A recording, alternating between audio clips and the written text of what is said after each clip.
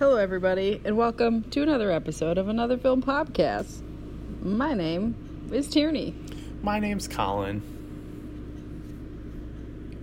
My name is Matt. No one's gonna be able to hear that over my air conditioner.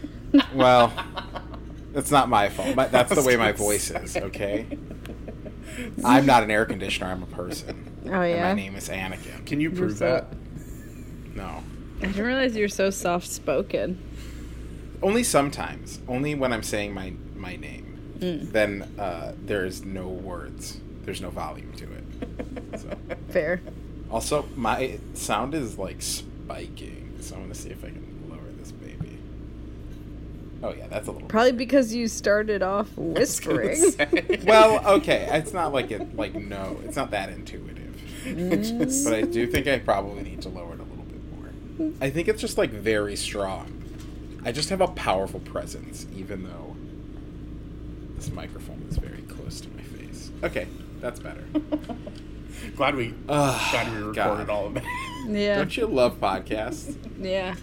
My favorite part of podcasts is when they do tech issues. I think I'm also just really sad for everybody who's not seeing the video right now because Tierney's built up a tower of pillows to try and block the sound of her air conditioner. It just keeps like falling on her. As opposed to going into the other room. Because my couch. My couch. My couch. All right, so we're back. It's been a little while. For us. For everyone else, it's been a week. It's been the normal amount of time for you guys if you're listening. So this one's my choice. And my choice. So for my first selection of this year's film festival, I chose A Monster Calls, which is a movie that all of us have seen before. So I can talk a little bit about my rationale for why I chose this. So hit us. As you know, as we all remember from last year's fest, I like to have a theme. I like to have like a reason for like all of my picks. And so as we were talking about planning it out, we were looking at like 4, maybe 5 movies this year as opposed to the 8 that we did last year. And it worked out that 2016 was the first year that I started tracking. I believe we did 12 last year. For the festival, we did 8 each. And then we did like other stuff, but like for like the festival, we did each, 24 like, movies. Yeah, it was excessive.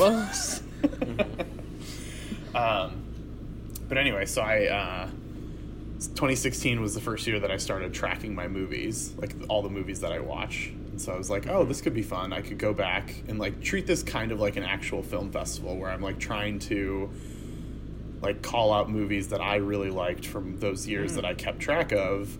But that I felt were kind of like underseen.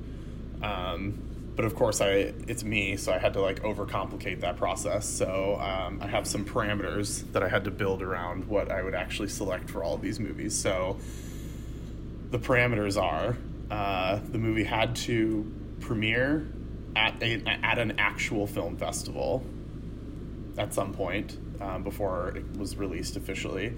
It had to have made less than $5 million domestically.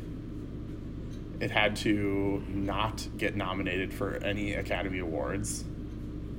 And this one was more just for me for fun. It had to be a movie that I haven't seen since I saw it the first time.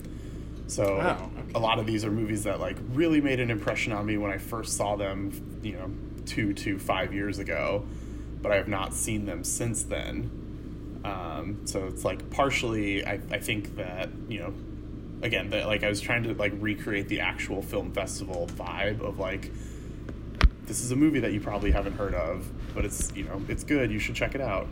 But also I wanted to see if it still holds up. So those were all the parameters that went into my selections this year. So we'll see what else gets the list. But, I chose Monster Calls, but I have some runners up. Do you want me to drop them here, or do we want to wait until the end?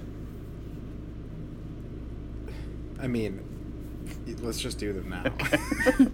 I mean, here's my rude question is like, why are we like the movies are what you picked. Well, I no, mean, again, I guess to be... the idea is like I want to celebrate these like movies that people probably haven't seen, often haven't even heard of.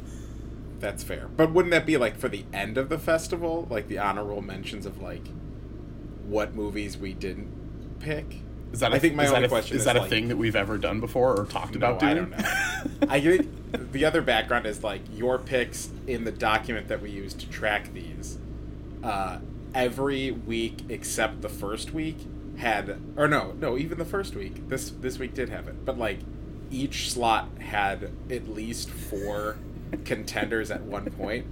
So I am interested to hear which ones were the actual contenders. And our listeners should know that, like, throughout us picking, your picks have been, like, multiple picks per week, and it's been a weeding out process. So this is actually a reveal of, like, how it beat these other ones. So go ahead. I do want to hear the runners-up. Okay. So, other options for... So, Monster Calls came out in 2016, so other options for that year were Sing Street, Classic. Came out, premiered at Sundance, and only made $3.24 million domestic. Hunt for the Wilder People.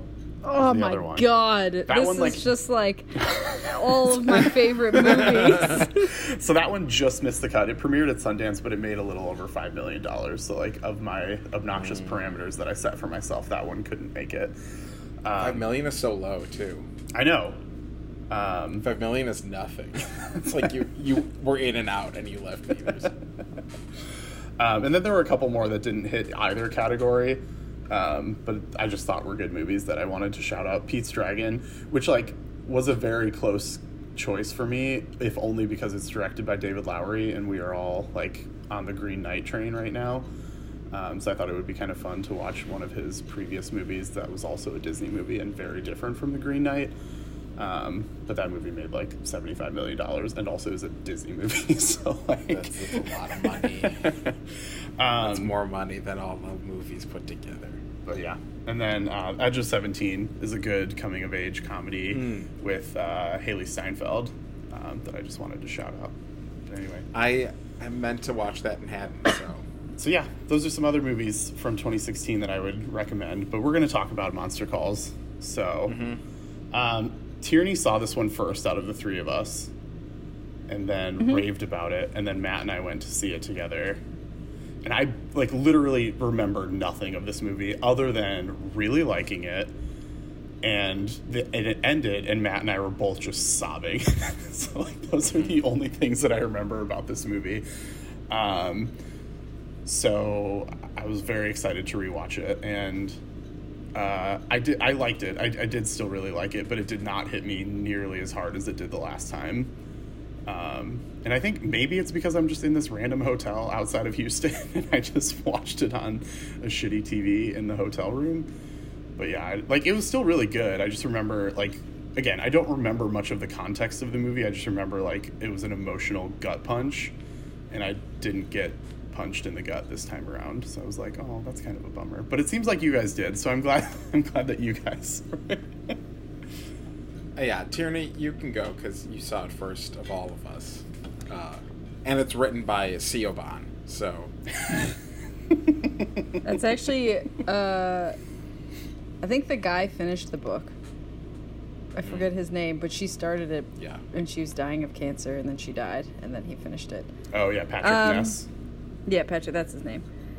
So I saw this movie with my mom and my sister and her friend, and I think this was one of those movies where my mom was like, you had cancer. This woman had cancer. But also, realistically, she probably like read about it in the paper and was like, I think Tierney would like this. And you know what? She was dead right, because if there's one thing that is like a niche for Tierney, it's children's stories about death. Very, very much your speed. Oh, it's like 100% my MO. And yeah, so I like immediately loved this movie, as they said, and was obsessed with it. I've read the book, and I think about this movie, I'd say at least once a week. Or sorry, once a month, but probably more often than that. I just think it is, like, top to bottom pretty much perfect, except for some of Sigourney Weaver's accents. That was going to be one of my notes this time around. Acting great, accent. For the most part, she does a good job. It's just a couple things where you're like, oh, not quite. But yeah, this movie is fantastic. And so I obviously cried in the movie theater. And I remember my sister goes, am I a bad person that I didn't cry? And then I've watched it a couple other times and I usually cry. But this time, Matt texted saying he was weeping. I was weeping in the first 10 minutes. By the time the end came around, was fully stage 4 crying, which is sobbing. Can you run us through the stages real quick, just in case we need it for future episodes? So stage 1 is just tearing up. Stage 2 is weeping. Stage 3 is just cry, just like Stage 4 is sobbing. And then stage 5 is bawling, where you're just like almost no tears, but just like So, I get to like the a full stages of tears, of course. Yeah, of course, I get to like obviously. a full stage 4 with this one, where it's like just sobbing into tissue. That was how I finished this movie. Yeah, I saw it with Colin in winter 2016 when nerves were raw. People were hurting in winter 2016. Can I give you some more context, Matt? Yeah. Because I hope it's January 2016.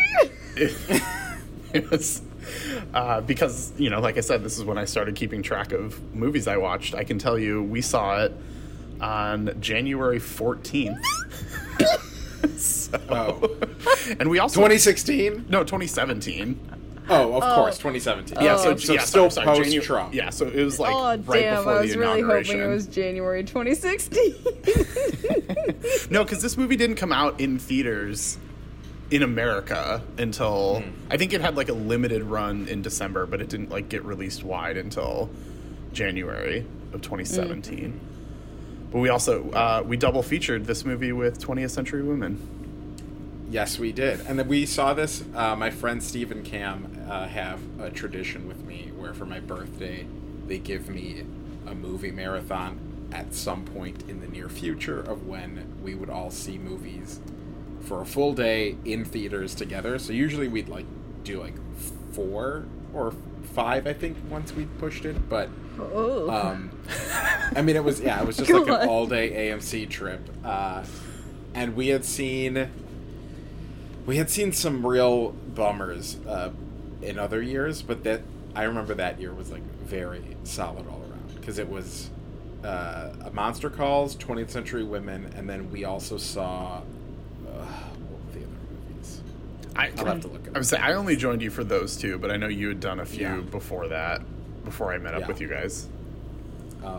But a solid year for movies, and boy, did I did a stage 5 in theaters where like I remember choking because I didn't have enough tissue and I couldn't blow my nose or it would be too loud and too gross. So I just like choked on all my mucus from how hard I was crying. Just raw throat, just sobbing. It was very intense in theaters.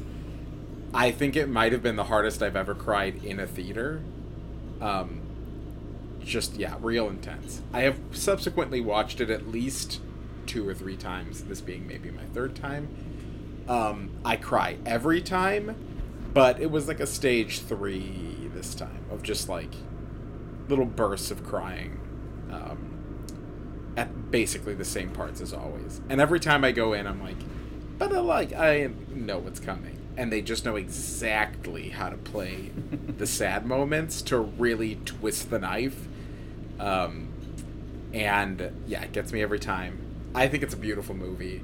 I think it was my number 1 of the year for 2016 year or whatever, which I included some January movies. But I really did love this movie when it came out, and I have it on Blu-ray, and just an excellent movie by the award-winning director of Jurassic Park, Jurassic World, Fallen Kingdom.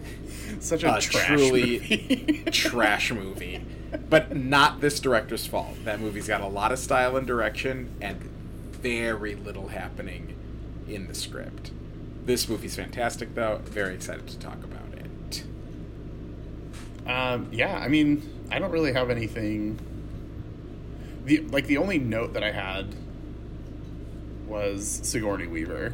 And, like, it's not that she's bad. It's just it's an interesting choice. That, like, Felicity Jones, this Lewis McDougall, I think that's the kid's name. Yeah. And Toby Kebbell are all, like, pretty English. And, like, this movie is very clearly set in England. Like, everything about this movie is very much England. And then all of a sudden you just got this American woman throwing on a serviceable, at best, English accent. It's just like, why? Like, and realistically, why did we need to do that? Yeah. There are plenty of... I mean, Charlotte Rampling would have been great. Mm-hmm. There's just plenty of, like, middle-aged... I would disagree with that one. Yeah, and you know what? We don't have to recast Sigourney Weaver. I do think she was very good in this role. It's just her accent is a little spotty. But truly does turn in a great performance and has some of the best moments in the movie of just her acting. She's so underrated. I think that her accent is like it's good enough given the rest of her performance. But I think that because the grandma is supposed to be such a formidable, like, person and basically like a wall, she's like unflinching, that I don't know. Like, Sigourney Weaver has a look that I don't think I don't think many other people could do what she did without it becoming sinister. Interesting. Yeah. So I'll defend her. I will too, actually. I don't think it was a bad performance. I just thought, like, it's a choice. It's an interesting choice, given the context of every other choice that was made in this movie. It just seems like it feels a little out of place with everything Supposedly else. That little boy is actually Scottish. He's not English. Oh, really? He has a couple slips. A couple times he slips and you hear a non-British accent, and you can kind of you're like, oh, what? But I think Lewis McDougall, he is fantastic. So good. He's probably, every time like, I watch this, the best child actor I think I've ever seen. And you have to think about what he has to do in this movie. Like, how many child actors have to carry the whole movie, but have to show, like, the emotional range that he does, and not be annoying, because I think it's very easy for his actions in this movie to come off as, like, annoying or like bratty. Like, there's a lot of little things that, like, could come off wrong, and he really doesn't play it that way. It's everything he does. Sarky. It's like, packed with hurt. You're like, oh, you poor kid. You're just so angry. And understandably so. But I was also, like, watching his performance for, like, little, like, looks that he gave, or little, like, natural smiles that really made it look like a kid enjoying himself. Like, at the amusement park, specifically. Like, there's so much joy in that scene that we don't really get to see in very many other spots. But he can really turn it on and turn it off of when it has to be, like, gut-wrenching versus, like, carefree and natural. I think he's so good. The looks that he gives his mom, too, are, like, they're very subtle, but they're, like, spot on. It's like a dart in a bullseye. Yeah. Again, really I wish good. People could see what Tierney's doing. I also had Oh, just building off of that, he could have been, like, a little bitch, but he just ends up... I think the humor part of it is, like... I thought that was really well done. I just think this is just such a fantastic... Like, this is one of the best scripts, I think, that exist. And, like... It's like Paddington 2. There's just not much you would change. And, like... Even if you think about the topic that is, like, being discussed, is, like, having a story about grief and loss is, like, to make it original, you gotta work. And then to make it, like, there aren't very many about kids, but then this one is, I just think it's so fucking smart. And it's, like, it's an allegory within an allegory to teach kids about nuance. Mm-hmm. And about letting go, and just like, it like devastates you at the same time. Yeah, I want to talk about like the themes, because I did think in this subsequent, or in this like second or third viewing, I was like, oh, this works so much better than I remember, because every time I watch it, I'm like, what's the point of some of these stories? Like, what is the like ultimate truth? And it hits you every time because it's so smart and nuanced, like you said. It's so complex and shades so much of the actions that Connor has. Which, before we go into this, I do want to call out. I didn't know if we were going to do it here or... Yeah, in no previous viewing have I noticed, but...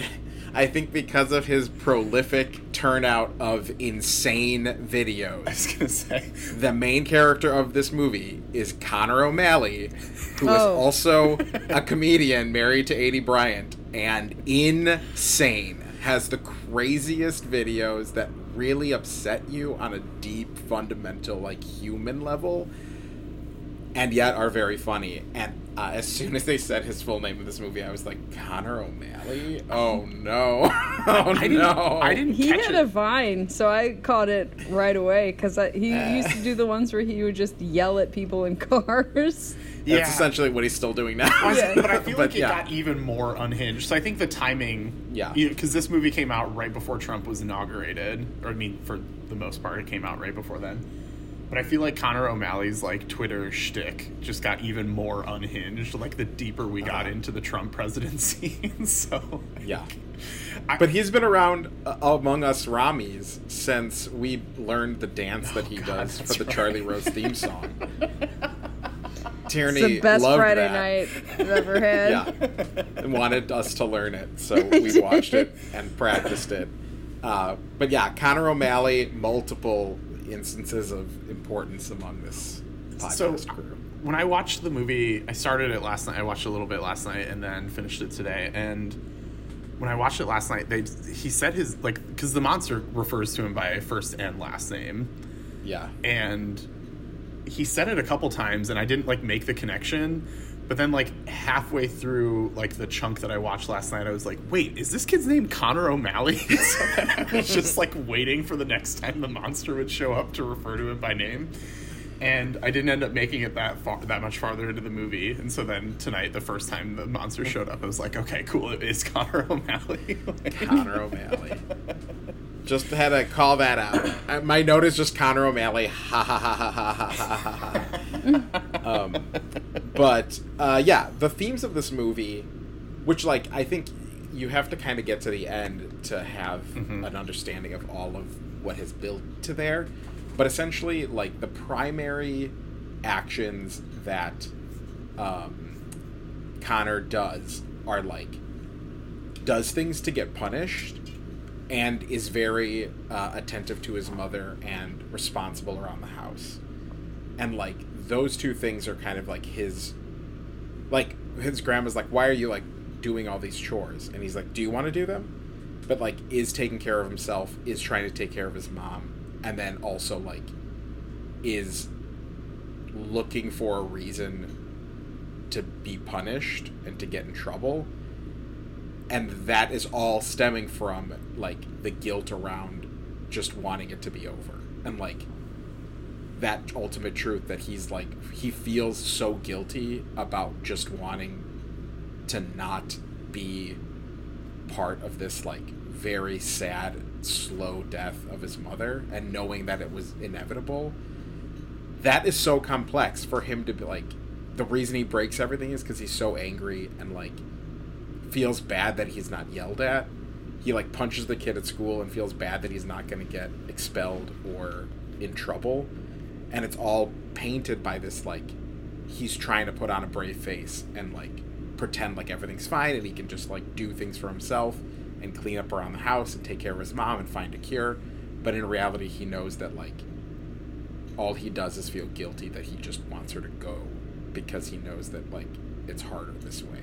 And that's so sad and so like genuine and truthful to how a kid would feel in this kind of situation where like he has to take care of himself and just wants to like have a fun time with his dad at an amusement park.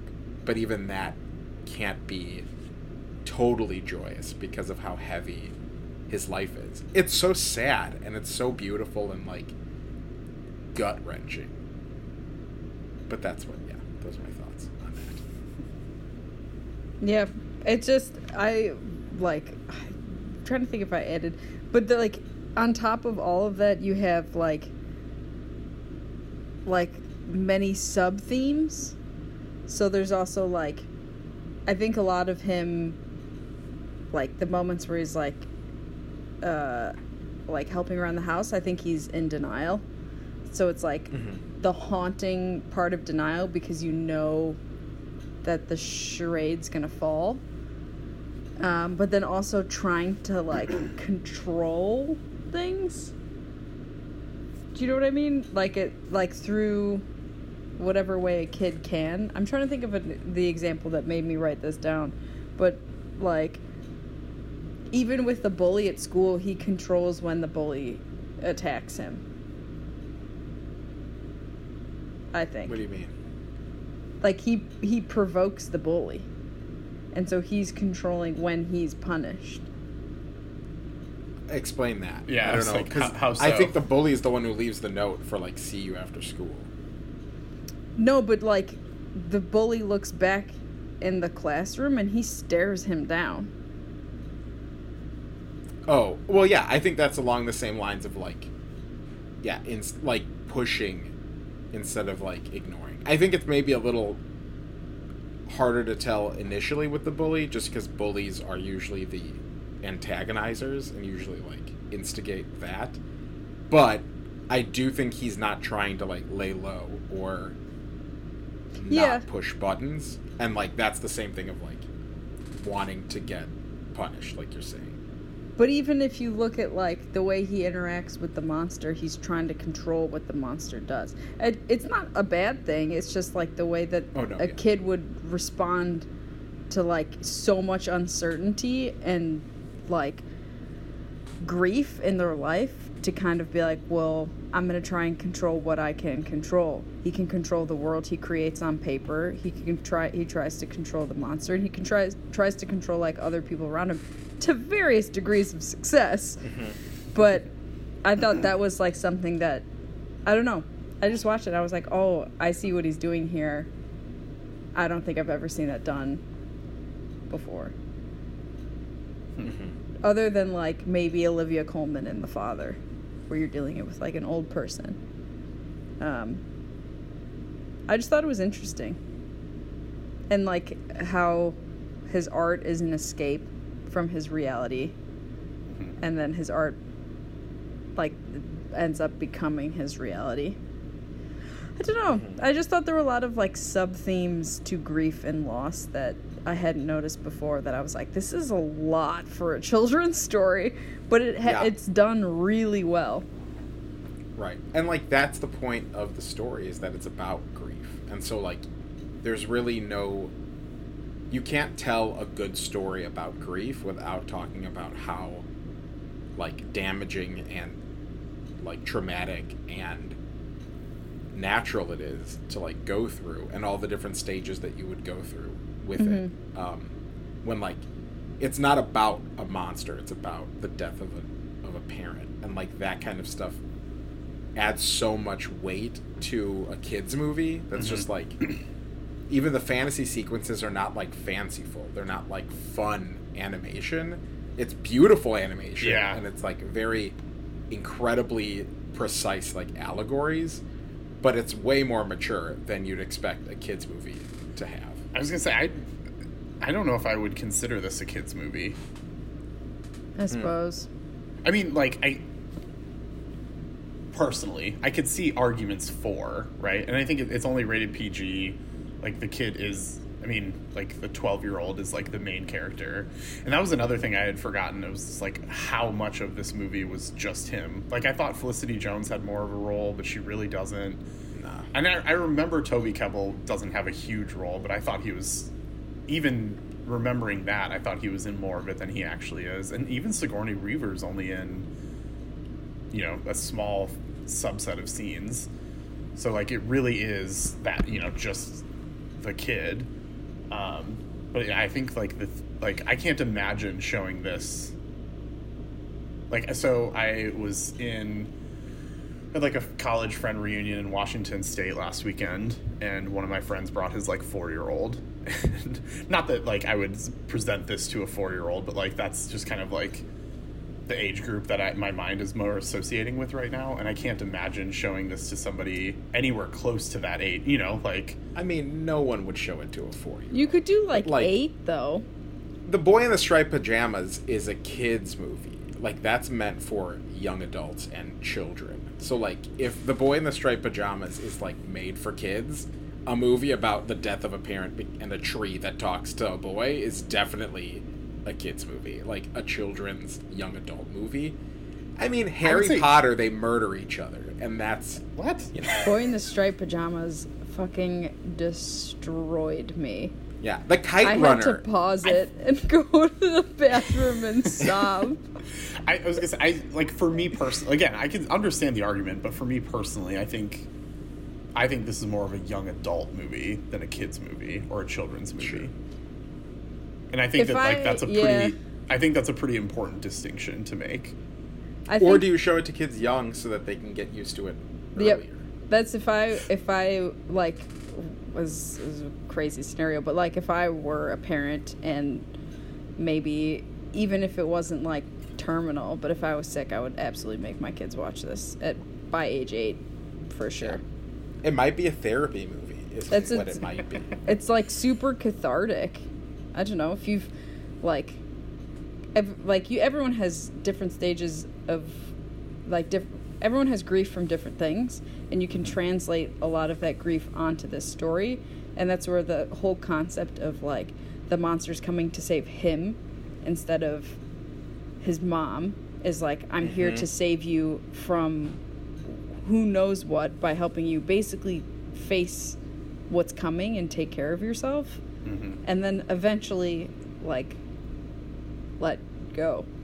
The fact that the whole like thesis of this whole story is letting go is like, it's definitely a therapy movie, but to teach that to like an 8 or 9-year-old who might be looking down the barrel of something like this is like, for sure I would absolutely show a child this.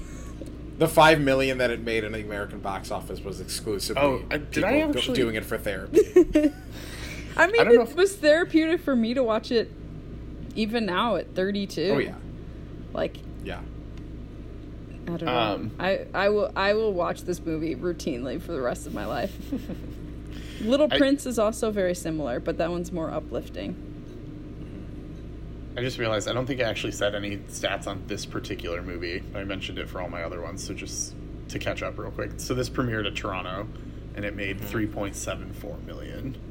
That's very domestic. Yeah. And so Toronto was 2016 then. So it did premiere in Toronto in 2016, and like I said, I think it opened in U.S. theaters in like New York and L.A. in December, like late December. It was one of those like Oscar pushes that didn't end up actually getting anything. But yeah, sorry, I just realized that I didn't mention that, so I wanted to. No, yeah, that's all right. That is pretty low, but no, yeah, I think it's obviously not like something you turn on to distract a kid. Like you're not popping this baby on like Aladdin and being like, have fun. Like this is one that you're like processing with your children after you watch it. But like a very well-made movie to process something that's very natural and very common, sadly. I suppose this is my justification for 8 being the age is, I think it was like age 7 or 8 is when, apropos of nothing, I was like, I don't know, I became very aware of death by about 7 or 8 years old. And I remember telling my mom on the back, I think I've told you guys this, on the back porch of our house, being like, have you ever thought about the fact that everything can kill you? My mom was probably like, what the fuck? But just like more, like I feel like that's, I don't know, when did you guys start to become aware of your own mortality? Or just death in general? Was I like unnaturally early? No, I think it is right around that age. I mean, I can only say from my experience, but like the big, like in 1995, my aunt passed away, and that was my mom's sister, and she died of cancer, and I was 8, I guess. 7? 7 or 8. 7. Yeah. And that was like a pretty major shift in my understanding of like existence, like somebody being gone, and it like really shook my family. The movie that I remember though, like having to process grief with, and this is like not a joke, this is like very honest, but it was Casper the Friendly Ghost. And so like the difference between Casper being the movie that like you start to cycle through grief with, particularly because like my mom had a hard time with Casper, because the idea of like a soul passing on and like being content with death was like not something she was ready for in 1995. Mm-hmm. And so like that movie became very heavy and sad and like weird, because it was like, okay, like this is a cartoon ghost, but like these emotions are getting real raw and real. And so like this is a much more like therapeutic, like serious, but still like colorful and imaginative movie that like with this movie you can process something like the death of a loved one with a kid. And it doesn't have to be Casper, because that's like the closest thing that you can get to like the topic without it being as heavy. But like, yeah, that's what but I would also say when I became very like cognizant of my death and the death of my parents was AI, which I almost picked and maybe will still pick for this film festival. But Steven Spielberg's AI is a very heavy movie about existence and death and times long after you're gone. Yeah, and that really shook me, where I remember like staying up too late, just wide-eyed in terror at the darkness and being like, oh my god, everything will end. And then just crying to my parents being like, you're gonna die and I'm gonna die. And they were like, none of us like it. Nobody's happy about it, so let's just be sad together. Do you know what I think? I like hearing you talk about that. I was like, when did I first think of like parents dying? And I actually don't know, but I weirdly remember, and you guys probably will laugh at this, I became aware of a child dying sooner than I, like, basically for like someone to lose a child before thinking of like someone to lose their parents. And it was in the movie Hook with Robin Williams. I was like, I know where she's going with this. It was the first movie I ever cried in, when the baby rolls away and the mom is running after him being like, Peter. Broke down and sobbed. It was like, I don't know what's happening to me. And all my brothers were like, what the fuck? I had to leave the room. They were all making fun of me, and I went and cried in the other room. You know, the movies hit you. You don't know when they're gonna hit you, but they hit you. Yeah. So it's another children's movie that's not at all about death that became about death. So in solidarity with you, Matt. Casper and Hook, too heavy for kids. Quick sidebar. I texted Matt the other day so this is a long story that might be worth it. We'll see once we get to the end of it. But I knew Matt was like looking at buying a bed sometime last year, like getting a new mattress, and I couldn't remember what kind he ended up going with, and so I texted him and I asked him if he had ended up buying a Casper mattress, because I had slept, like I was staying at a friend's house and I had slept on one, and I was like, oh damn, this bed is really comfortable. And he was like, no, I didn't. And I was like, oh, okay, well, I slept on one last night. And he was like, oh, you slept on a ghost? And I said, yep, I just slept on top of Devon Sawa. I was like, little baby Matt's dream. Truly, though, would sleep on Devon Sawa if I was a baby. Again. I don't really get this, but well, just imagine Nick Carter from the Backstreet Boys, but a movie actor instead. It's the same haircut and the same exact face. And after I saw Casper, I started wearing billowy white shirts so that I could be like Devon Sawa, because that's before I understood that I wanted to be in Devon Sawa. So, Devon Sawa, if you're listening to this, you were formative. Not even like call me, just you're formative. Thank you. You should know. I need you to know. Thank you. Yeah. I know there's no realistic.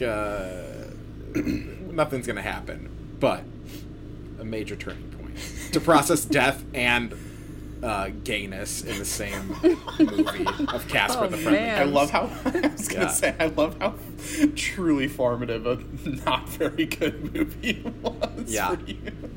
And just like appreciating Christina Ricci and wanting to live in a big house. Casper had a lot of stuff going on. Well, and Bill I Pullman, genuinely thought Casper was a cartoon until this moment. I mean, it was, and then they made a live action version in like the 90s. Yeah, with Eric Idle. Oh, that's right. Yeah, that movie's fucked. That movie's too much. I've watched parts of it, really weird. and I've been like, I don't know what the fuck is happening with this. But I did watch that and Richie Rich a lot, and there's rumors that Casper is the ghost of Richie Rich. What?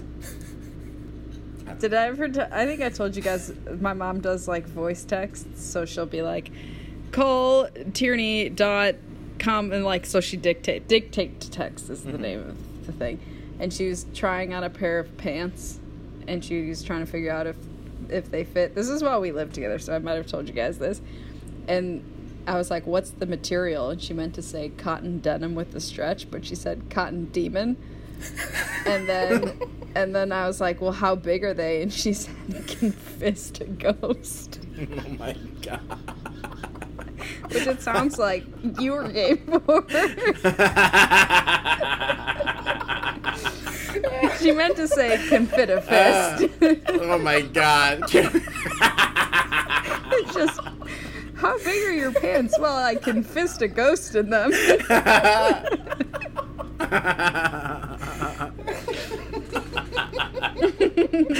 Cotton demon can fist a ghost.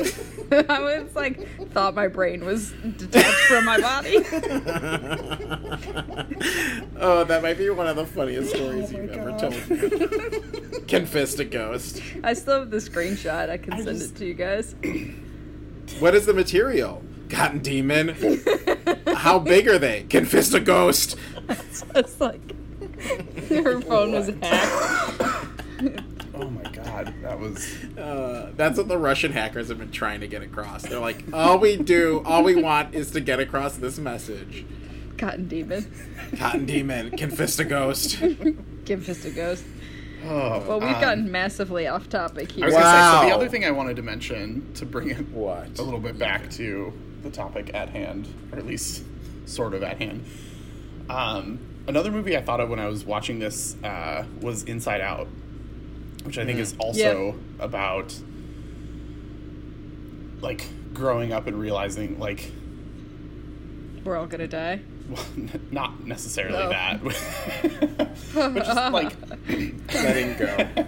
just Or appreciating. I was gonna say, just appreciating that like your feelings and your emotions are much more nuanced than just one thing, right? Like the whole idea of Inside Out is that like it's a combination of your emotions. Like it's not everything is just happy. It's like there's always like two sides to that coin. And so I thought like because the way the stories are kind of structured that like, or the stories in this movie are structured where it's like there's like that moral gray area with all of these stories. I thought that was like an interesting connection. But to bring it back to like the kids movie versus young adult movie, like obviously they're not the exact same, but they're like dealing with similar topics. But I feel like Inside Out you could show a kid and like they might not fully get it, but like you could show them that and they would be able to like enjoy it for what it was. But I think this is so much darker that like I don't know if a kid's not ready to be able to process what's going on with this movie. I don't know, Well, yeah, like, I you think the start with message- Inside Out. that's what I'm saying. Like the message could go over their head with Inside Out, but they would still be like, oh, whatever, inside, like this was funny and whatever. Whereas like I don't think if they're not ready to process the message for this movie, I don't think that would go over very well. Yeah. I Well, think- Inside Out's also about moving. And this is about it's- your mom slowly dying of cancer while Again, you try I said to I know keep that it they are together. different, but I feel like Inside kiddo. Out is for a kid who's like reading cardboard books or having like their parents read, was it Aesop's Fables to them, versus A Monster Calls is for a kid who can read like a chapter book. Mhm. So not necessarily like a teen, but someone who is like reading little tiny chapter books that are like a centimeter thick. Yeah. Also, A Monster Calls is a young adult novel. Right. So, like, it is for kids. It is a picture book, yeah. Yeah.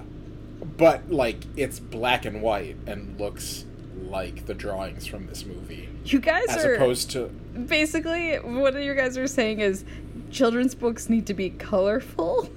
Well, no, I'm just saying the degree of which, like, Pixar is, like, round edges with, like, fuzzy little auras around each emotion, and they're, like, exaggerated, and there's literally a fucking imaginary elephant that, like, rides a God, scooter. he's so annoying. Versus... oh, boy, bye. Get out of here with that take. It was like Completely miss me with that bullshit. I'm so God. not here for that.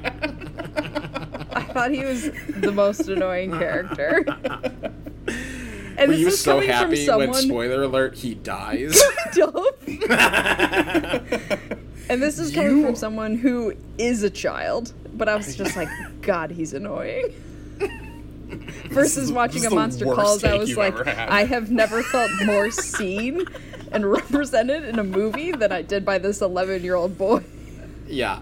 I mean, truly, we could go down a checklist of, like, ways that you are Connor O'Malley, not the comedian who makes videos, but this child, of, like, when he's kicking his backpack and just throwing Oh my his God, jacket yeah. down, I was like, that's tyranny. Yep. When he broke everything, when he, like, took a bat and just, like, slugged it out to break some stuff, I was like, yeah, that's tyranny.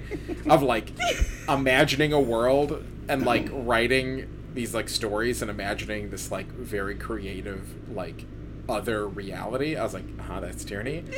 Like, you It's are... upsetting. But that's the point, is, like, it's just, like, Didn't realize this, like, the little... backpack one is probably the most. I mean, really I protect feel like I've yourself? seen you kick your backpack. That's what I was gonna say. I had that exact. It was like 'cause A first blue he just, like, backpack. throws it on the ground, right? Which I was like, okay, whatever. But then he just like kicks it across the room, and I was like, that's the tyranny move right there. Just like, just like. I did just remember in the movie theater when he goes, like, before the scene where he smashes the whole sitting room, he takes a couple things about that scene. He goes to the grandfather clock, and when he just snaps it, I burst out laughing in the movie theater. Yeah, of course. Yeah. And then the other thing he does in that scene is something I actually have done, where he just, before he starts destroying things, he just is rearranging things. And I'll do that. My mom will be like reading in bed, and I'll just start moving things around on her shelves, and she's like, will you fucking stop? I should do that again next time I'm home. I was gonna say, bring that back. I'm sure she'd really appreciate it. Yeah. It's just like, very... Tierney is nothing if she's not an 11-year-old countryside little boy who's very upset, but also very strong. I mean... Anyway... Tierney did ask us the other day. I feel very exposed. Just out of the blue, she asked us this, like, pretty deep question about, like... Oh, it's on my list of questions. Yeah, like how old you feel you are in life experiences, but then how old you feel, like, at heart. And she was just like, I feel like I'm an 8-year-old at heart. And I was like, uh-huh. Yes. Yeah. Which, fun fact for our listener out there, Matt and Colin are pretty much the extreme opposite of me. So I'm like an 8-year-old at heart in my 60s in life experiences. Yeah, and I'm a wee baby in life experiences. And I don't feel old at heart. I feel like a baby in both things. And I've told you the story of, like, one time I was shopping with my dad at 11:30 at night at the local Jewel Osco. And at 11:30 at night, I was like, oh, I bet people are, like, wondering why this child is out so late. And I was like, wait a minute. I am 25 years old. But in my brain, I was like, aren't they concerned about my school nights? What am I doing out so late shopping at Jewel Osco? I need sleep. I've got studies tomorrow. This is after I graduated college. Very, very nearly when I was living with a roommate in the city. So, like... Oh, God. Yeah. But, yeah. So, my brain age is, like, 4. To give some context, like when you were telling that story, I was like, not at 25, but like now, currently as a 33-year-old, I was like, man, I wouldn't go shopping at 11:30 at a Jewel. I'd want to be in bed. I gotta work the next day. Yeah, and your age that you said was like mid-40s. So of course that makes sense. Oh, it's such a great question. It is. You should just publish a book of questions. I only have like 5. Well, you better get moving, because they're not going to publish 5, Tierney. You've got to have 400 questions, and that's just the book. It's called Tierney's 400 Questions, and everyone just goes around and asks each other insane questions. Like, would you eat a buzzsaw? There's a John Cleese interview question where he was once asked, you have to eat a door. Where do you start to eat it? And I was like... That's a great question. Do you start at the doorknob? The question was, you have to eat a door. No follow-up, just... Period. Yeah, no question mark. Oh, boy. I Well... just have a lot of questions about the world, you know? And I like to know what's going on in other people's brains. Yeah, no, I get it. Nobody's fighting you on that. I'm just saying, publish a book, because then people will be like, oh, this is such a good book, and they'll pass it to all their friends, and they're like, there's so many questions in here. Like, would you wear a dress, or would you wear a skirt? Wow, what a great question. If you knew you were going to die, which would you wear? You gotta make it important. Yeah. If it's really Tierney's... that makes sense. If it's in Tierney's list of questions, you gotta have death in there. Yeah, That's somewhere. God, it's so morbid, my life. I have a few more quick things, Okay. but we are getting kind of late in this recording. Hit it. So Hit us with it. Score is breathtaking. Yes. Really beautiful score from Go. Like, you're already in from the opening titles, which are also beautiful. Yep. Keane, my favorite band, did the song for Monster Calls called Tear Up This Town. And it's a real cathartic song, and it's just about being so angry and sad that you just want to break everything. And it's a jam. But it's Keane. Check it out. Keane's the best. Has the Yeah, that- 1% of listeners worldwide. He's being modest right now. Yeah. I'm their biggest fan. I have signed merch from them, and that's not a joke. I once bit someone's shoulder to get a drumstick. I am not afraid to use my teeth to get what I want. Wow. Damn. That's not the point of this. The point is, I also kind of like that the dad isn't a total wanker. Like, the dad kind of sucks, but not, like, to a huge degree. He's not a villain. He's not some sort of, like, arc bad dad. Yeah. He lives very far away. He probably could do more to be in his son's life. He's self-aware enough to know he could do more. Yeah. Uh-huh. And, like, is genuine whenever he's with Yeah. him. And doesn't make him feel bad about breaking all the shit at his grandma's house. Like, is a pretty decent man. Just maybe could be a better dad. But is doing what he can. I really liked that scene that they had, where he was just like, we were young. Like, you know, like, it's just... Like, we're not, like, you know, neither of us would take back what happened. Like, we love you, we love that you exist, but, like, I just wasn't ready at that point in my life. And, like, I'm sorry, like, that I am now with a different woman and a different child, but, like, I just wasn't ready. And I really liked that he was so, like, brutally honest about that. Yeah. Also, I really love Toby Kebbell. I don't know why. Like, I've never, like... I'm not, like, following everything he ever does, but just, like, when he shows up and stuff, I'm like, oh, Toby Kebbell. What's up, dude? Like Planet of the Apes movies? Yeah. He's so good in those. As Yeah. the orangutan, I think? Something like that, yeah. Anyway. Award-winning performance. But yeah, Dad Isn't a Total Wanker was one of my notes. Okay. Just a couple, like, quick things. Two scenes that are very, very, very heartbreaking is when Sigourney Weaver is trying to get the medicine for Felicity Jones, and Connor just, like, looks very stressed and very scared. Heartbreaking scene. Just brutal. And then, I mean, the car scene of them getting stuck in the car as the train is going by, and Sigourney Weaver just being like, we have your mom in common. Like, we might not be the best fit, but, like, we both love your mom. That scene is just, like, gut-wrenching. My other question is, and I think I maybe made this up, but then I started, like, writing a lot of, like, oh, and this makes sense because of this. But did Felicity Jones lose her dad when she was a little girl? And is the dad the monster? Yes. Okay. Because That- Liam Neeson is in the picture. Right. Which I thought was a really cool, subtle fantasy element that, like, it wasn't just a dream, because they already say up front, like, he's like, you're just a dream. I know that you're just my imagination. You're not real. And then there's so many things where you're like, yeah, but what's really going on here?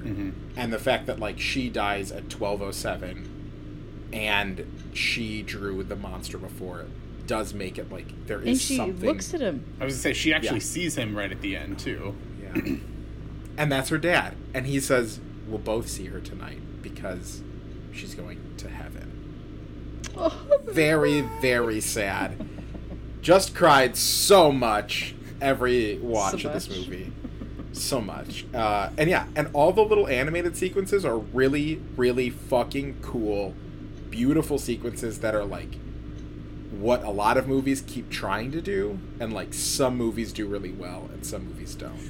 I was gonna say, I Which- remember when we Oh, sorry, first, go when you and I first saw this, Matt, when it, like, when he tells the first story and it transitions to that animation, it reminded me of Harry Potter Deathly Hallows Part 1, which I do, like, I like that. I think that's a really effective part of that movie, which generally I'm not a huge fan of. But what we get in A Monster Calls is so much better than that. Like, I really like I really do enjoy the version from Harry Potter, but this is just leaps and bounds better than that. Yeah. And I think it's because there's a purpose to this. Like, Kill Bill has a cool animated sequence, but, like, does it need to be animated? Probably. Like, It probably needed to be animated so they could keep an R rating. 'Cause that That's animated fair. sequence is mad violent. Oh, that's a good point, actually. Yeah, but as far as, like, for the story... For story purpose, no. Yeah, Deathly Hallows, it's a cool animated sequence, but, like, is it required that we see that flashback in that way, or that story?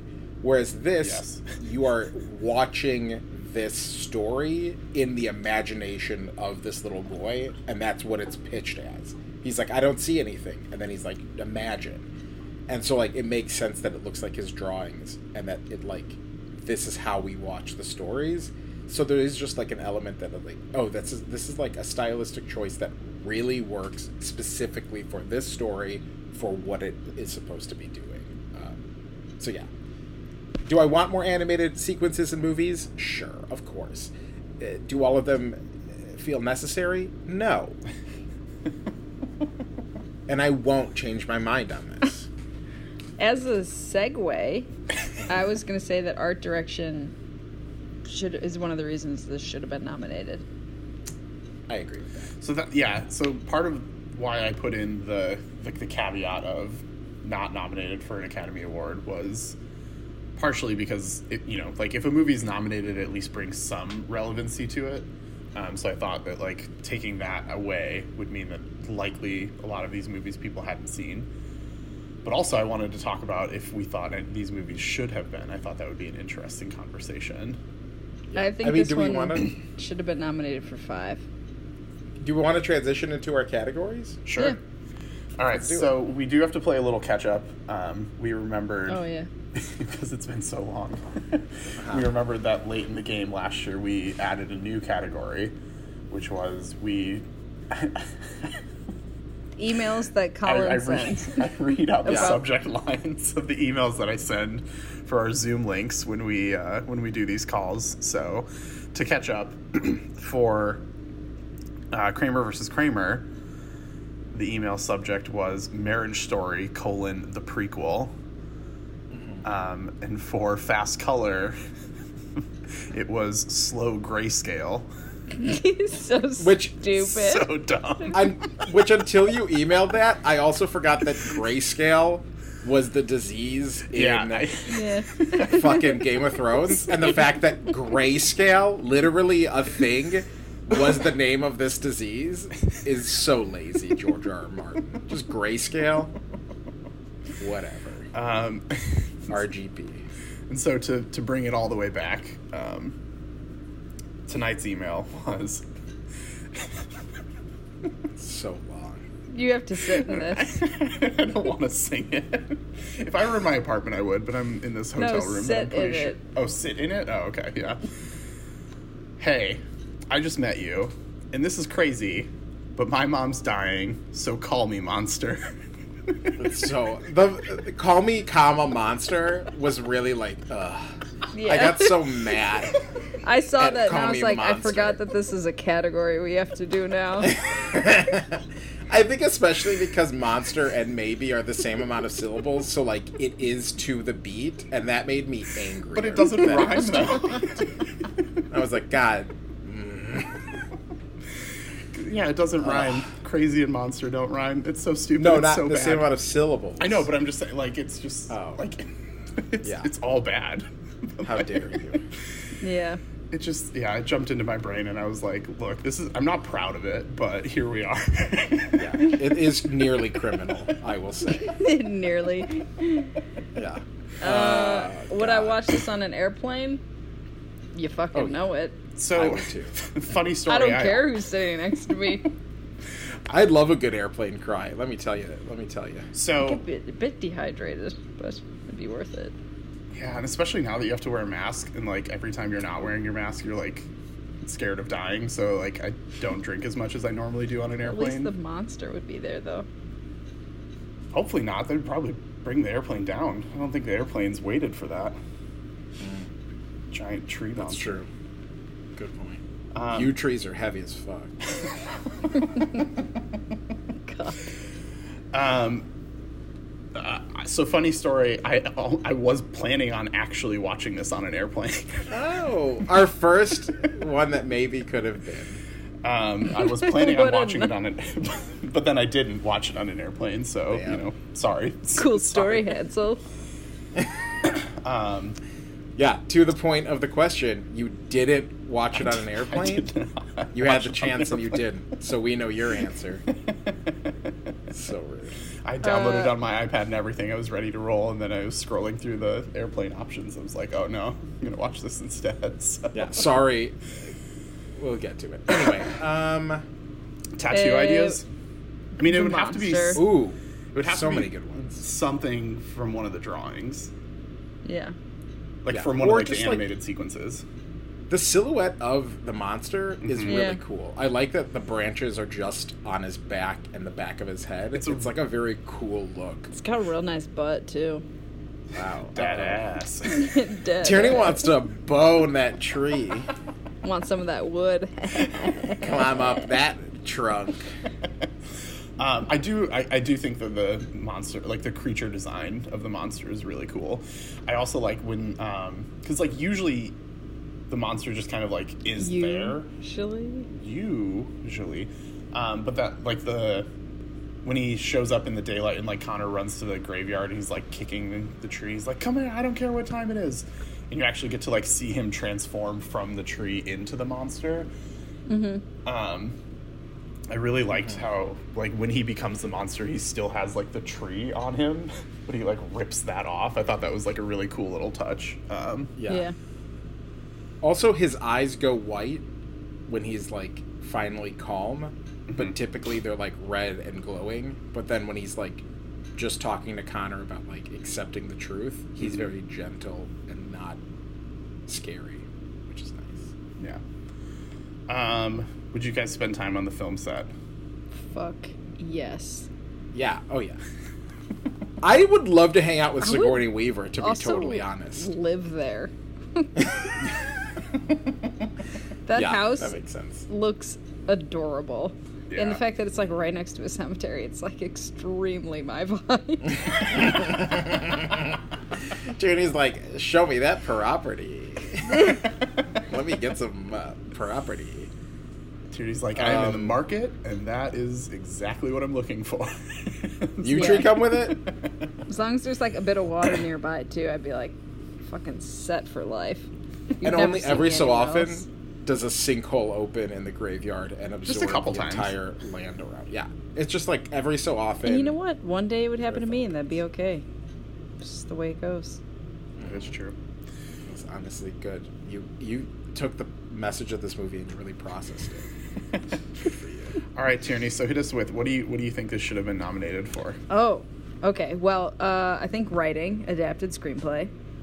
Okay, so here's a fun game we're gonna play. Here are the nominees. What are we kicking out? Moonlight won, then Arrival. What? Up against Moonlight. Yeah, this movie would not have won. So Moonlight won. It was up against Arrival, Fences, Hidden Figures, and Lion. Damn. Oh. I feel like I don't know. I don't think Hidden Figures. Like, if I were to kick something out, I think I'd kick out See, I Hidden would say Figures. Fences because it's closer to the actual play. There's less of an adaptation happening. That's true Oh, too. that's a good point. I would probably kick out Lion. No, maybe not. I don't know. These are all really tough. Yeah. We I can go like on Hidden to the Figures. next I just go. think Hidden Figures is like I have a pretty standard biopic. It's a I feel biopic, like. and I'm just like it's a good movie. Like, it's enjoyable, but it is what like I don't think it's like. Well, but it is taking that nonfiction work, which was not like really narrative focused. Isn't it primarily like a math story, and then it includes the stories of these women? I have no idea. Anyway. Or maybe I'm thinking of Moneyball. Never mind. I'm thinking of Moneyball. Yeah. 'Cause Oh, Moneyball is like, very here are math. statistics. Yeah. And then they're like, let's make a story around it. Yep. Anyway, Okay. let's kick out whatever. Art direction was another one. Okay. What's it up against? Let's see. Oh, production design, I think, is what they call it these days. So, La La Land won. Oh, fucking get rid of that one. Yeah, I Yeah. was waiting for that. Yeah. Arrival, Fantastic Beasts and Where to Find Them, Hail Caesar, and Passengers. Pretty much all of those. Yeah. Rip them all out. Could have been replaced. Yeah, dig out the whole thing and get rid of it. I think Arrival has a really good production design. Fair. Fine. Keep it. That was the only one that I would keep. I also had sound, like just I believe it's mixing, where they create the sounds. Sound editing is where they create. Editing. Yeah. Mixing is levels, editing is... I always get them backwards. Well, luckily for you, starting this most recent Oscars ceremony earlier this year, they're just lumped together as one category. So normally, from now on, you don't have to worry about it. I'm sure that the sound editors and mixers love that, about being treated that way. So sound editing, Arrival won. It was up against Deepwater Horizon, Hacksaw Ridge, La La Land, and Sully. I mean, Okay, La La Land get again. La La Land out of there. Like, Yeah. Sully? Who That fucking too, cares yeah. about Sully? Are you kidding me? He The only hit some Sully I geese and he care landed about it. is the one from Monsters, Inc. There we go. Good stuff. And then I also had Louis McDougall. I think should have been nominated. So, best actor that year, Casey Affleck won for Manchester by the Sea, Andrew Garfield for Hacksaw Ridge, Ryan Gosling for La La Land, Viggo Mortensen for Captain Fantastic, and Denzel Washington for Fences. I think you could get rid of Viggo. Viggo was really good in that movie. If I were going to kick Also, somebody out, I would kick out Andrew Garfield. In terms of, like, Me Too, Casey Affleck could also go because he's a bit of, like, a predator, so... He shouldn't have been nominated in a lot of people. Louis I have opinions about McDougall that. is a 12-year-old, so he definitely isn't. Probably hasn't As far been- as what we're, yeah. Yeah. He's a much better choice for that reason. Yeah. I think those were mine. I think those are all and fair. just Best Picture, but I doubt it would have won because of Moonlight. Yeah. Yeah, But it would have been up against some Probably could've Hacksaw Ridge. I was gotten saying, rid of La La Hacksaw Land. Ridge, I don't understand. Yeah, well, I still don't understand what happened with Hacksaw Ridge. But yeah, the nominees that year, Moonlight, Arrival, Fences, Hacksaw Ridge, Hell or High Water, Hidden Figures, La La Land, Lion, and Manchester by the Sea. Hell or High Water, Oh. I feel like was pretty fun. Yeah. Yeah. Also, I think in that movie marathon that I watched this with, I think we watched Lion as well. Because it was like a mother-child marathon. Because it was Lion, Damn. 20th Century Women, and A Monster Calls for sure. And I was like, well, we got a real theme going today of complicated relationships between mothers and sons. Maybe that's why I didn't watch any of the other movies with you, because according to my notes, I saw Lion the week previous, and I double featured that with Hidden Figures. Guys, that Century in Evanston got so much of my money before MoviePass. It's R.I.P. just stupid how much money I gave that movie theater. Oh, man. And then stupid how much money MoviePass gave that movie theater. So much money. I just missed $5 Tuesdays. Oh, those were clutch. It was movies were $5 on Tuesdays for our listener if they didn't know. R.I.P. that dope ass movie theater. So that's Monster Calls. Yeah. What have you guys been up to? I mean, I feel like Matt's got to start this one off. Matt's got the most exciting what he's been up to lately. Do I? Have I? I mean, I don't know. maybe I'm not in moving this- to- I was gonna say I'm maybe not in moving the to sense Los that we Angeles, traditionally California. talk about these things, but in just a general life sense, I think so. Yeah. The next time I record, maybe, will be from beautiful, sunny California. you But gonna I sing will be La La moving. Land when you get there? Yeah, I'm gonna get stuck in traffic, and I'm gonna get out and start dancing in the middle of the 101. Just as blast a it. car hits me. City of Stars.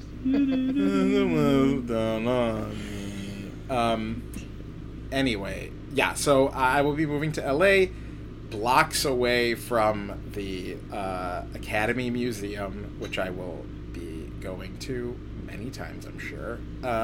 So that's exciting. I'm excited about it. I'll still be recording this podcast and just be closer to the action now. But stuff that I've watched, I've been watching What If, the Disney show. Colin's also been watching that, I know. It's fine. I rewatched Under the Silver Lake a couple days ago. You didn't wait until you moved to LA to watch Under the Silver Lake? No, I watched it literally in preparation of moving to LA.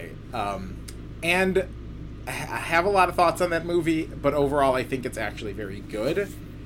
You really have to do a lot of work to not make it about whiny, privileged white man.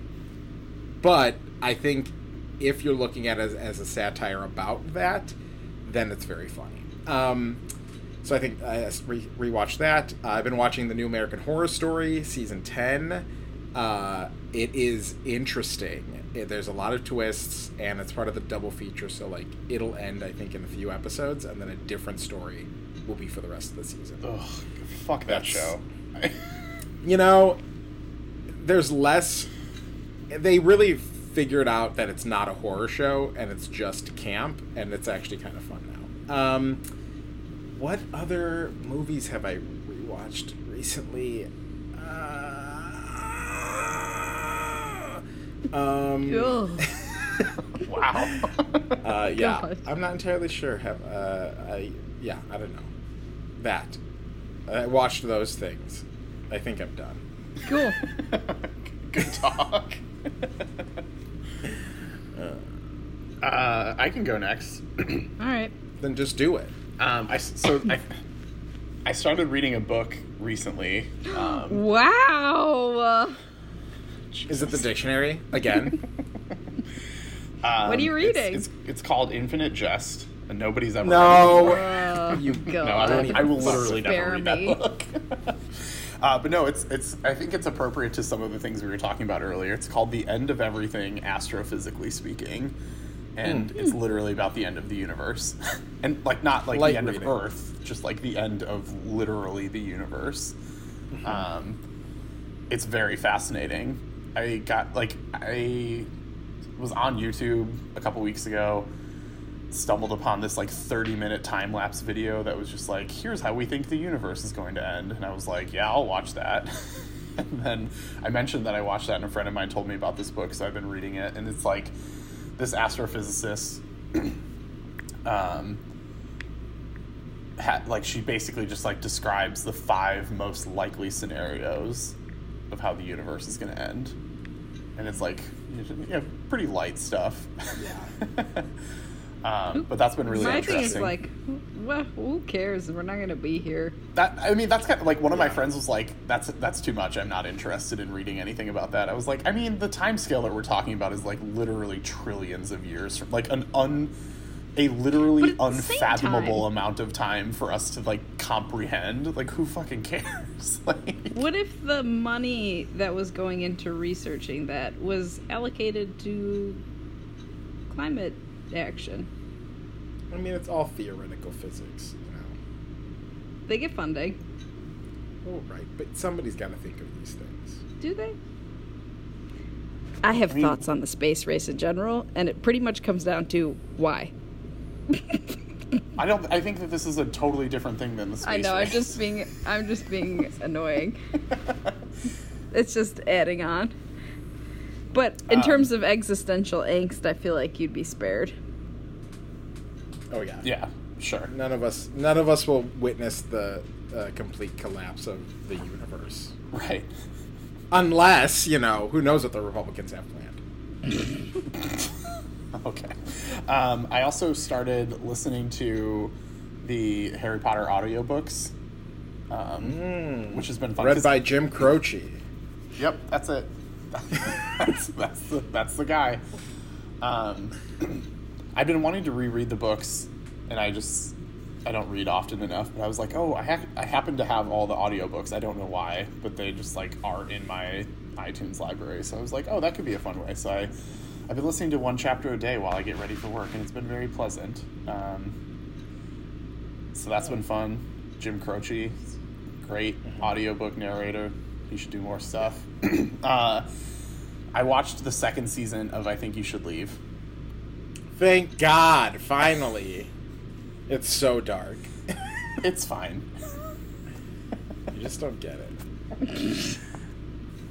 I mean, I It's have like the same. Dan Flashes. I have the same thoughts like that I do on all sketch comedy. I think like it's pretty hit or miss, and I think when it's funny, it's really funny, and I think when it's not funny, I would rather be watching literally anything else. So there's that. Okay. I will say the haunted ghost tour thing was very funny. Yeah, I did it's really good. like that one. Did you like Coffin Flop? Coffin Flop was funny. I wish that I would have seen Coffin Flop earlier though, because like by the time I saw it, I was like, okay, like I know what this is now. Like, Yeah. So good. Calico Cut Pants was funny. That was one of my least favorites. That one goes on way too goddamn long. I did, yeah, but like, I don't know why, It just but goes for on whatever reason, I forever. just really thought that one was good. And then I also finally watched Inside by Bo Burnham. Oh. Oh wow! Look who finally came aboard. Y'all, it's really good. It is. Yeah. Shockingly, very good. Hot take on the Bo Burnham Yeah. special that everybody watched 2 months ago. It's really good. Put your fucking hands up. I think I texted you guys after. So like I watched it on the plane back from Seattle, and so I watched the whole thing, and then I listened to the album, and then I got to All Eyes on Me, and then I just put it on repeat for like a half an hour for the end of my flight. And so when I landed and turned and had cell service again, I texted you guys. I was like, "Is All Eyes on Me the best song of 2021, or is it retroactively the best song of 2020?" But yeah, I thought it was really like thinking. So I don't know if you guys followed like the Nick Lutzko saga last year, but like he was just like Don't even know tweeting who dumb that videos like all throughout the year last year, and it was like very clearly like his way. Like he's a musician / kind of comedian. But it was like his way of processing like COVID and all, and like the election and all this other stuff. But I thought it was really interesting thinking about those two, because like they're obviously like very different projects with very different objectives, but I feel like they're both musically inclined comedians dealing with Healing the world with comedy. yeah, well, just like dealing with that thing that we all lived through last year. So I thought that was like fun to kind of think of those two in combo. And then the only other thing I want to mention, I hinted at it earlier. I was going to watch Monster Calls on the plane, but I was like filtering through, or like scrolling through what my on plane options were, and they had Cocoon, which is a movie I've been wanting to watch for like a year, ever since I found out about the Wilford Brimley Cocoon Line Twitter account, which is one of the weirdest Twitter accounts I've ever seen. What? Oh, are you not familiar? I don't think so. So this account just like tweets out like somebody has crossed the line, which is like whatever age William Brimley was when they released Cocoon. Yeah, But okay, like I do William know Brimley, like he was Wilford Brimley. I keep calling him the wrong name. Yes, Wilford yes, Brimley. Winfred Brimley. Winfred- Ghost. Beavis? Fist of Ghost. But he was. I think he damn was it. only like 52 when that movie came out. But he looks like he's like 79.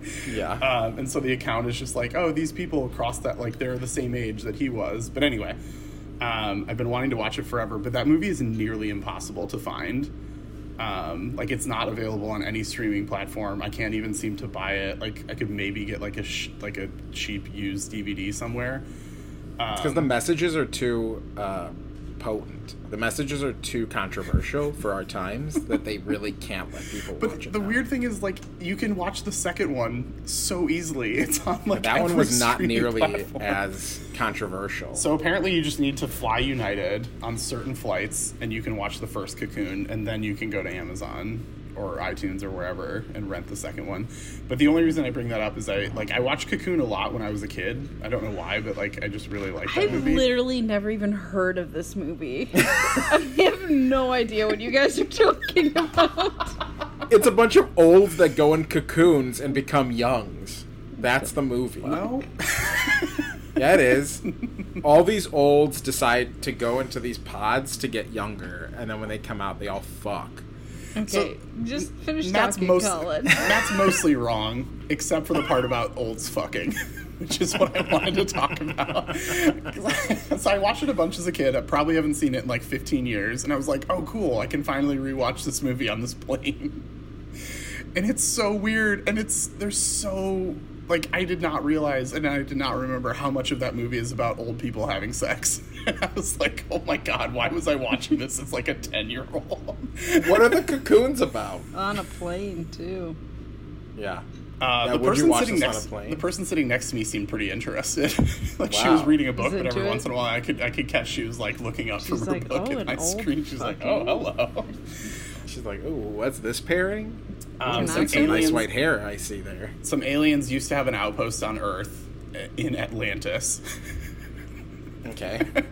And when they when they left Earth, they couldn't bring everybody for reasons, so they left 20 of their people in cocoons in Atlantis. And so in the 80s they come back, like literally like 10,000 years later, they come back to pick up these people. And so they like get them from the bottom of the ocean while they're still in their little cocoons, and they're keeping them in a swimming pool that's next to a retirement community.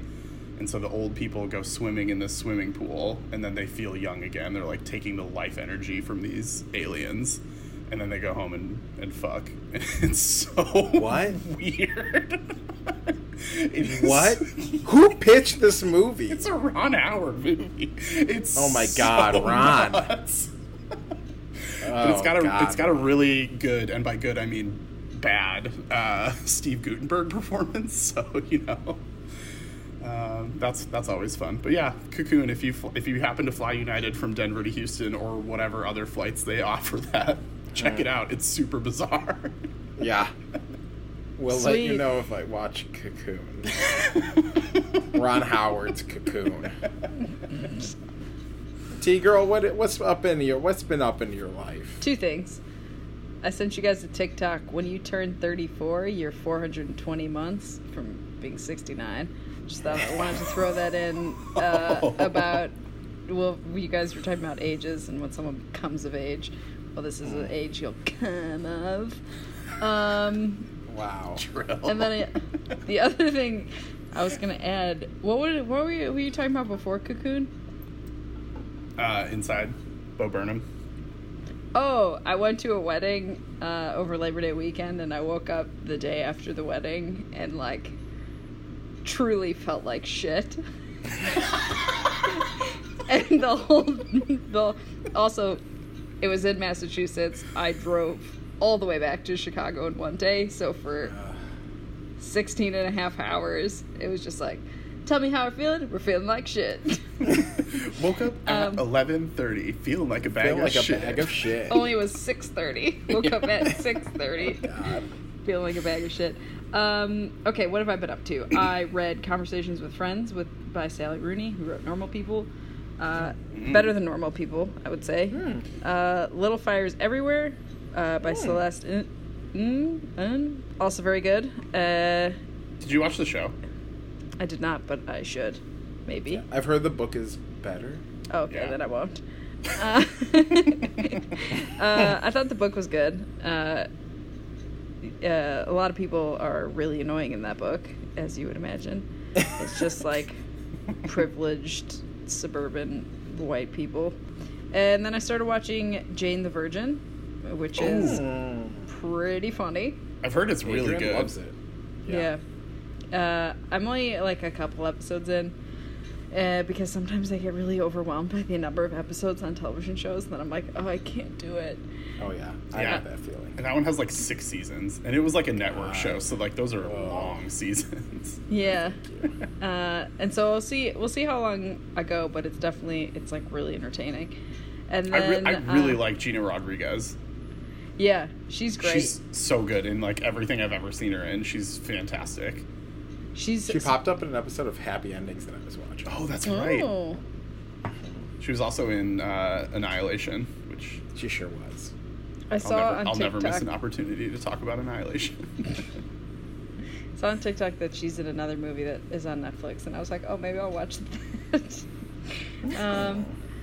And then I started watching Turning Point, which is a limited series about documentary on 9/11 and the War on Terror.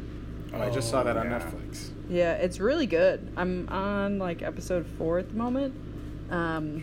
But it's like, I mean, I was 12 when it happened. And so some of like the raw footage I just hadn't seen in years. Yeah. But then they also, like, my sister recommended it to me, and she would have been 8. And she was saying, like, a lot of stuff she didn't understand about, like, Afghanistan and Iraq, and they go into some of that in the documentary. And, like, Patriot Act, she was like, these are just words I heard that I had no idea what they meant. But Yeah. it's a well-made documentary. Would recommend. So far, I haven't finished it, but Is it like a gonna- docu-series? Like, are there multiple episodes, or is it just a movie that you've yeah. broken No, it's. Let me see how many episodes there are. There's 6. Nope, there are 5. So I have one more after this one, and each one is about an hour long. So it's like Tiger King, you know? It's exactly like Tiger King. Yeah. Because Tiger King was also a Netflix series. It was like 6 episodes. So it's like kind of in there. Yeah. This is the same type of documentary series from Netflix. Right. Yeah, and both are like.